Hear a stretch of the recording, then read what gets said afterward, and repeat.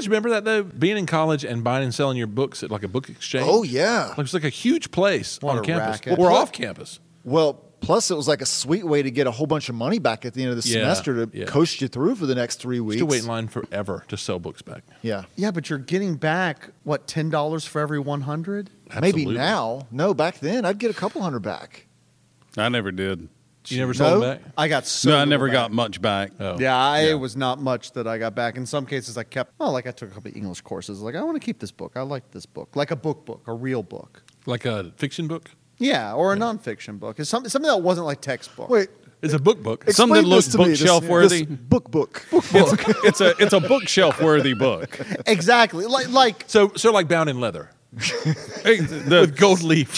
Skin of children. Yes. Not kid skin. Dalmatians. Skin of children. Yeah. The Necromancer. I would like to procure a copy of the Necromancer, please. I mean, I might want to sell the Necromancer to get $10 back. But If you have not yet procured your copy of the Necronomicon, it's a book.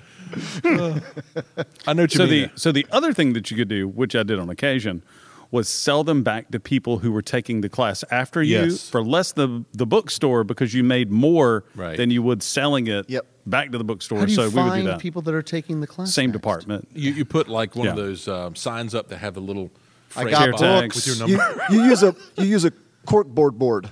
Corkboard board. Not like a corkboard. Corkboard board. A board.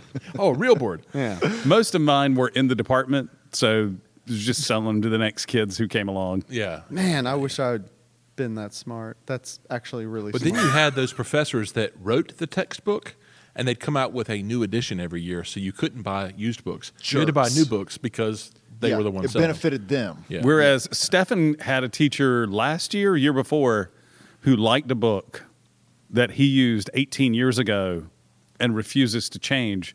So now you can't buy it. He has them. But it was a textbook he had 18 years ago Yeah. that he learned from. Right. Is So it a science and it textbook? never changed. yeah, it's chemistry. So That's science great. hasn't changed in 18 years. Chemistry has not. Maybe not. They figured that out quick and then just stuck with it. Yeah. Well, I've never understood, like, other than like a current events book, like math should not change. Right, should not. Right? Why shouldn't the math book that I'm using now be just like just after Newton?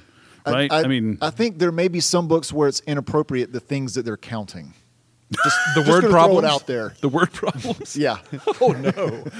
I never had any that were anything but like apples and trains. If you have Or 9 crayons. CEOs chasing 9 secretaries around 9 desks, How much will you have to pay in damages? and one of them consents, yeah, That was the late 80s version.